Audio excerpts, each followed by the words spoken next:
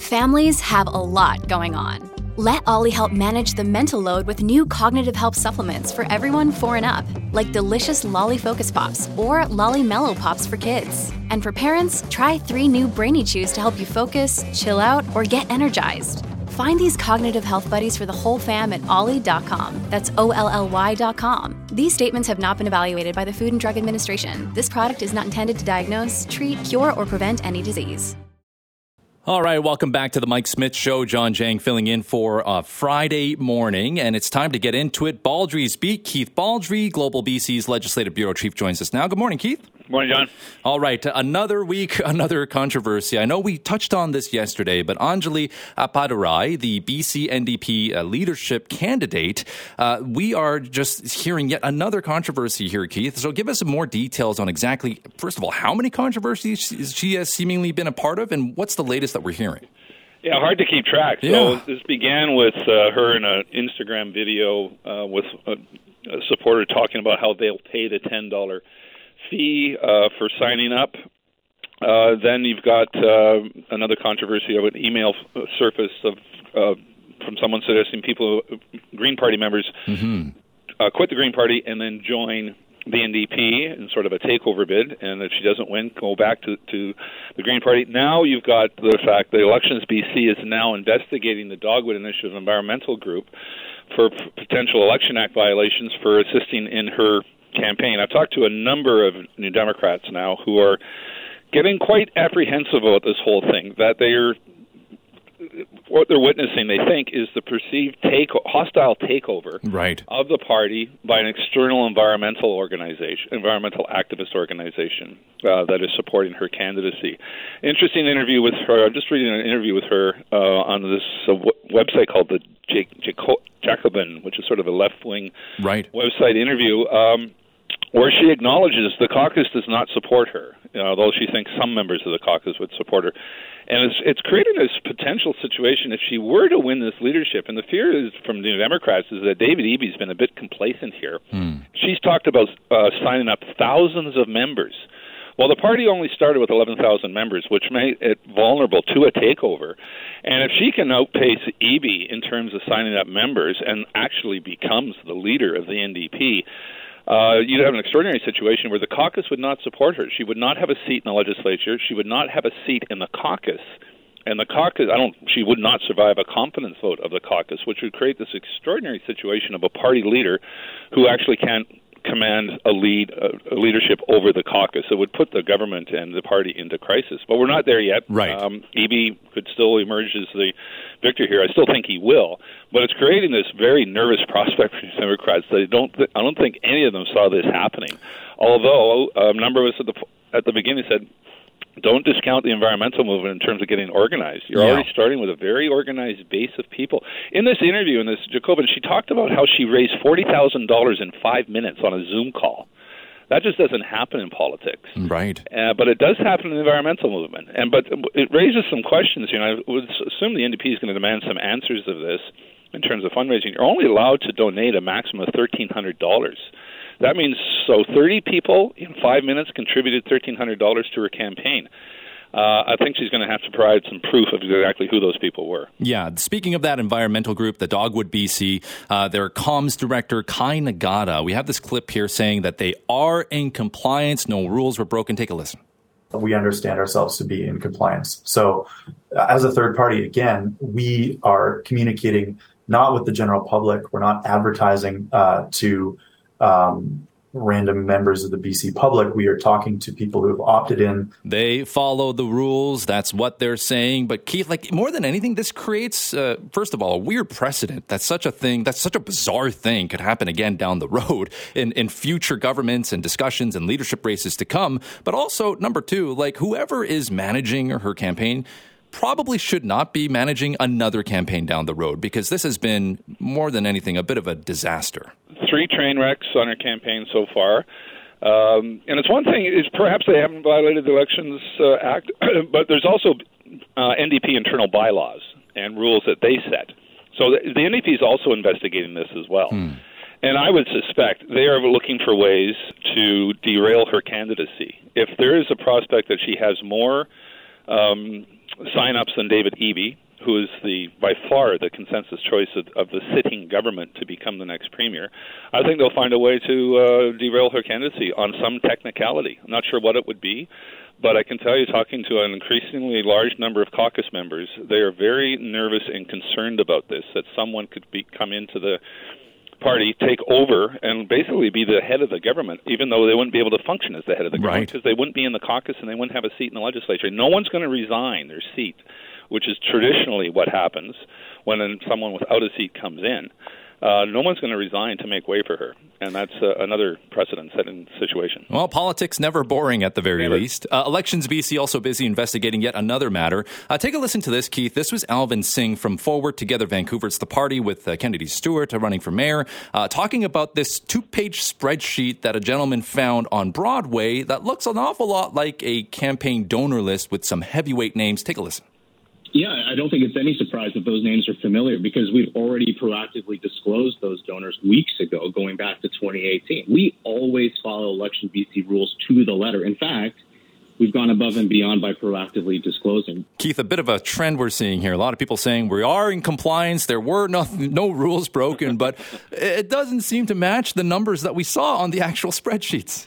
Well, this is one of the more bizarre things I've seen in an election campaign. For someone to find a spreadsheet, on a street, it just happens to have the names of all the donors for a campaign. It's just totally bizarre. But Stewart's political opponents are making hay of this, understandably, trying to portray him as basically in the pocket of developers.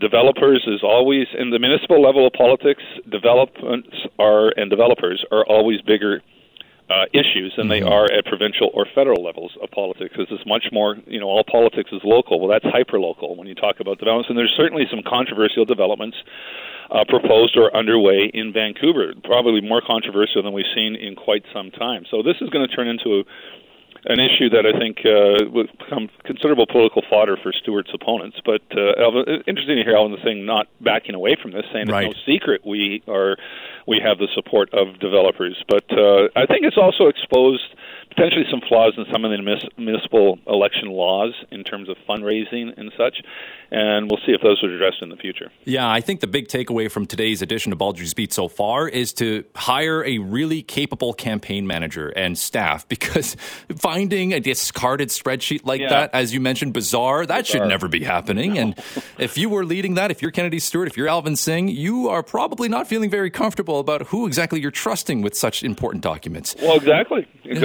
Like, how does this stuff get out? How many people had a copy of that document? Was it freely circulated, or was it just amongst a tight group of people? And how did it end up on a sidewalk? All right, let's take one more story here before we take a quick break. We are, of course, still in a stage of mourning. We're awaiting the late Queen's funeral. But this new report saying Canadians not at all feeling that impacted by the loss of the Queen. Take a listen. Are you currently in mourning for the death of Queen Elizabeth II? No, I'm not. Just figureheads. Just for the tourists. That's it. Nowadays. Though views like that would appear out of sync with what we've been hearing from London, a recent poll found that's actually the majority opinion among Canadians, and it's likely growing with each passing year.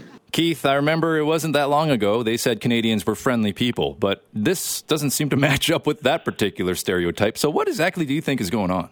Well, I think the further away you get from Buckingham Palace, the less support there is for the monarchy. And I think it's always been the case. I think there's also more of a personal connection with Elizabeth than the monarchy itself. It's interesting, the phrasing of the question is, does the Queen's death have an impact on you? That's right. And I think for most people, when you think of the impact on my life, well, my life didn't change. Nothing has really changed for me. But I don't think that necessarily means I don't care about her passing or about the fact that we have a monarchy. I think there's no question support for the monarchy will likely dip with the passing of Elizabeth. Right. King Charles is going to be nowhere near as popular. But having said that, I've covered royal visits.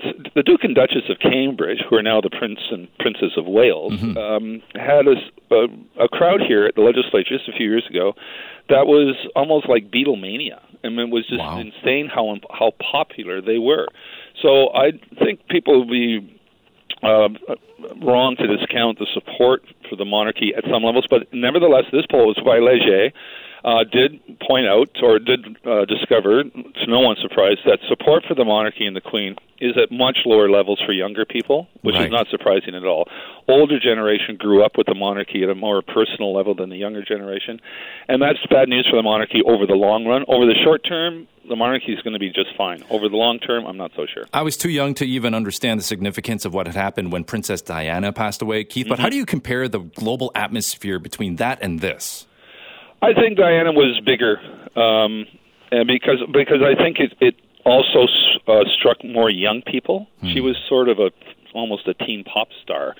Queen Elizabeth, I think, is very much associated with the older generation, not necessarily going back as far as World War II, but certainly people over the age of 70, I think, connected with Elizabeth more than they connected with Diana, but people under the age of 40 connected with Diana. Again, I covered her 86 visit to Vancouver, Expo 86. Huge crowds and adoring throngs, and a lot of those people were young people. So I think in terms of impact, I think Diana's death was bigger because it transcended monarchy. It was like the death of a rock star, more than anything.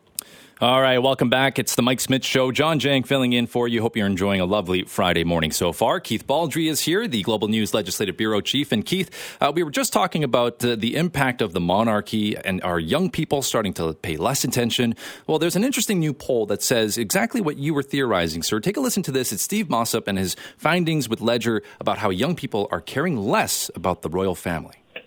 We've seen over a 30-year period a steady erosion, and it's really simple when you look at the breakdown by age. Only 12% of 18 to 34-year-olds still follow the monarchy, and it's something like 32%, 34% for over 55 plus. Now, Keith, I think it's quite interesting because Jazz and we had a discussion about this on the Jazz Johal show last week as well, but immigrants like myself, I think maybe, just maybe, like there's a bit more pride and adoration of the royal family because we wanted to become full Canadians, right? You wanted to get that citizenship. You wanted to become a resident. You wanted to be proud of living in this country. So you just became enamored with all things about Canada. And my mom, for example, although she's not a millennial, obviously, she loves the royal family. She loves the Queen. And so I wonder how the demographics of all this would one day work out. That's a very interesting point, John. I didn't think of that before.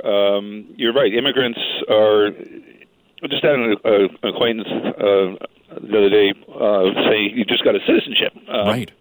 And he had to pass a test of, even though it was multiple choice. And I just pointed out to him, I said, you probably know more about Canada than the average Canadian because it required him to study our institutions, our history, and a number of factors that I think a lot of people just take for granted and don't really pay attention to. And one of the things he did have to study was the monarchy and the fact that the Queen is the head of state. It's not an American system. We don't have a U.S. president, for example. We do have a head of state who's the Queen. That's right. And he had to learn that. I said, you're probably ahead of the game and so he's an immigrant.